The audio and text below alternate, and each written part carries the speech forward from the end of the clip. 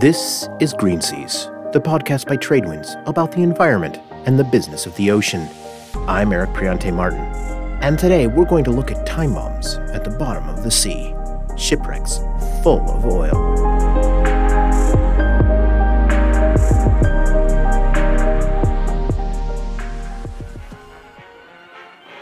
It's 1943. A convoy of cargo vessels, known as Liberty ships, accompanied by Navy patrol boats to protect them from attack, are crossing the North Atlantic. They brave stormy seas in this film by United Newsreels, which I obtained from the U.S. National Archives. When the seas calm, a more serious threat remains. With the turbulent ocean now calm as a mill pond, the convoy steams at top speed. For despite Hitler's threats of submarine attack, the convoys are going through. That threat emerges, a German U-boat. Suddenly, well in advance of the cargo ships, a spotter sights an undersea raider. Depth charges fly out over the ocean.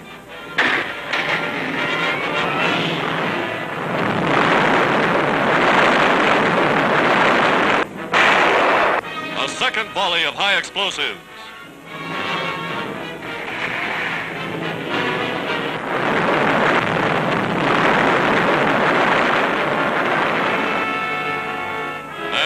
The Nazi submarine forced to the surface. This story has a happy ending, for the cargo ships in the U.S. Navy at least. Shattered by depth bombs, the stricken raider is abandoned, one of dozens that are meeting the same fate. The Allies are sinking them faster than the Nazis can build them. But other World War II attacks had another outcome, and their story is not yet over. Take the Coimbra, a British tanker that was sunk by a German U.S. torpedo off the coast of Long Island in 1942. This is the sound of a diver descending toward the wreck of the Coimbra in 2019. Why were the U.S. Coast Guard and New York State officials returning to the wreck some 77 years after it sank? Because when it went down, it brought with it tons of oil that remained trapped in the tanks until it began to leak out nearly 8 decades later. That's why these ships are time bombs, ticking silently in the bottom of the ocean and just waiting to go off. And the consequences could be catastrophic. This is Benjamin Ferrari, who's working as an advisor to the Lloyd's Register Foundation's potentially polluting shipwrecks project.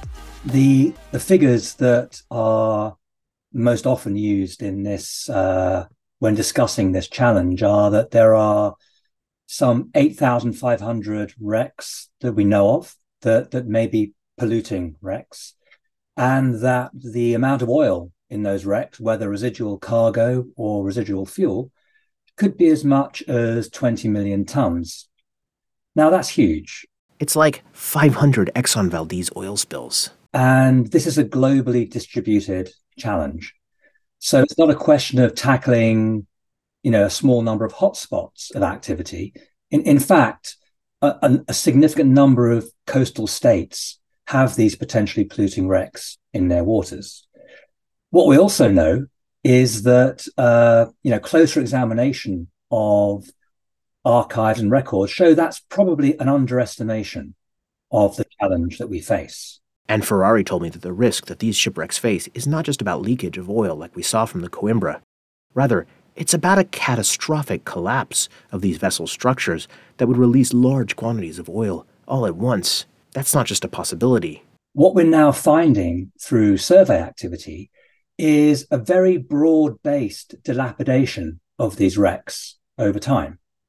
And we are now moving from a situation where there has been chronic leakage of oil to a situation where there is now an almost inevitability of catastrophic collapse of these wreck structures, leading to release of large quantities of oil.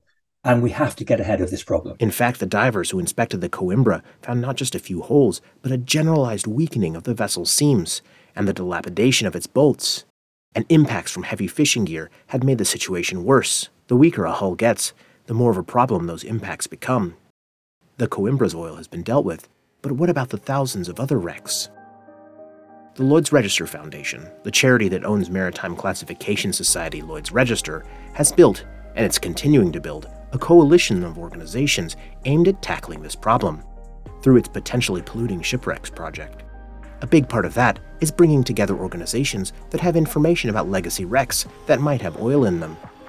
Louise Sanger is head of research, interpretation, and engagement at Lloyd's Register Foundation's Heritage and Education Center. The project is trying to convene people who are working in the space, and that would act in the form of a call to action, like who has information on the legacy wrecks, the potentially polluting wrecks. One of the people who's used our records, Dr. Innes McCartney, said the situation, it's acute if you can't identify the exact location of a vessel. It's acute if you don't know the type of vessel and information on it. So the digitized records that we've produced and made freely available online, they've already been used to identify over 129 previously unidentified wrecks, and that's just through one small study. Another goal is increasing awareness about the problem. Ole Varmer is a senior advisor on ocean heritage for the Ocean Foundation, an organization that's been involved in the project from the start. And he told me that the project is aiming to develop a book to spread information about potentially polluting wrecks, and the Ocean Foundation is aiming to increase ocean literacy in connection with the UN's sustainability goals. This issue, it involves a threat that is not apparent to the general public. In some communities, there has been some history because of the pollution that results in loss of animals on the seashore. But we decided that this is important for us to show that potentially polluting wrecks are a threat to our ocean, both natural and cultural heritage, that ocean science is important in addressing that threat and making sure that we have a healthy ocean for present and future generations, because the ocean is so important to the quality of life as reflected in the UN's goals. And then there's finding solutions and on capacity building to make those solutions possible. The Lloyd's Register Foundation work very much on convening coalitions for change, and that's very much at the heart of this project. We know that it's a problem that's global. We know that it's a problem that can't be solved by one country. It needs to be tackled at a global level ultimately, and we want to convene stakeholders that can input to that, whether that's bringing together data and evidence, whether it's bringing together technical solutions, or whether it's bringing together the potential financing and mechanisms that's going to be needed to achieve that. Sanger said the project is gearing up for workshops that include a deep look at the technological landscape, and she said companies in innovation and technology in the maritime sector have shown interest in taking part. Another will look at the regulatory landscape. After all, the ultimate solution will take more than a coalition of nonprofit groups. While authorities in the U.S. have dealt with the oil from the Coimbra and from the Jacob Luckenbach shipwreck off California, that leaves thousands of wrecks to deal with. At least in the Asia Pacific, there's so many World War II wrecks from the US, Japan, Australia, Canada, others, UK. But they're lying in the waters of lesser developed nations. And they are great dive sites. I don't know if you are a diver or you've been to Truck Lagoon, but they're great dive sites.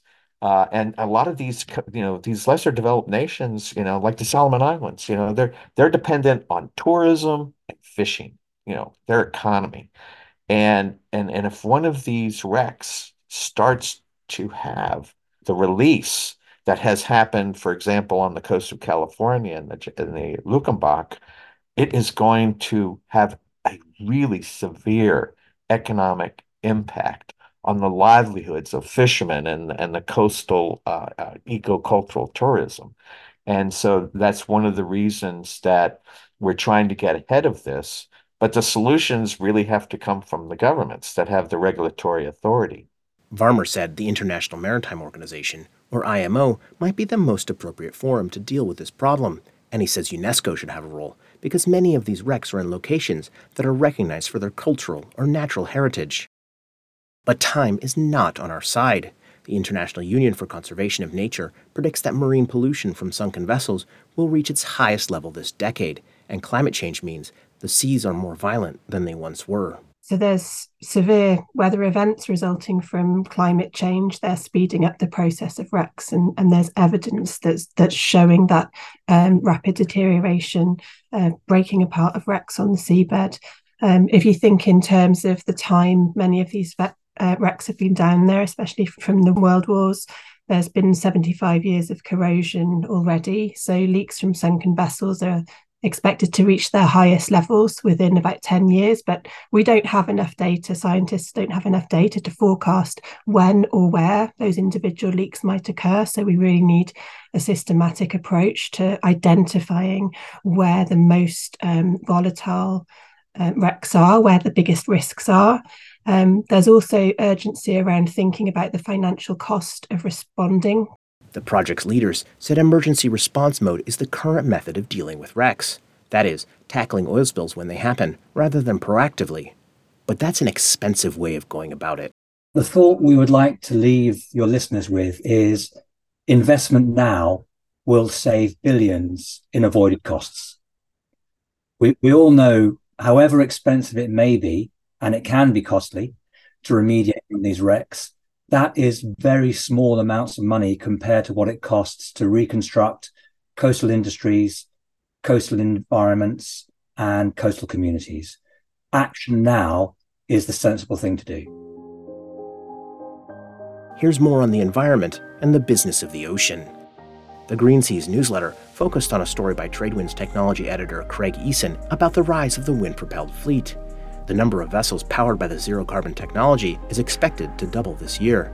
Get the newsletter in your inbox by signing up at tinyurl.com/greenseas. Liberty Green Logistics, the Long Island-based company focused on the offshore wind supply chain, has snapped up digital technology firm Renewable Strategy. The deal not only marks a move into the software as a service business, but it also expands Liberty's footprint beyond the U.S. market. Euronav, the tanker company controlled by the Savories family that's merging with its clean tech company, is looking to order 120 low-carbon vessels, including bulkers, container ships, and offshore wind vessels. Smaller vessels will be powered by hydrogen, while the bigger ships will use ammonia. Read these stories and more at tradewindsnews.com.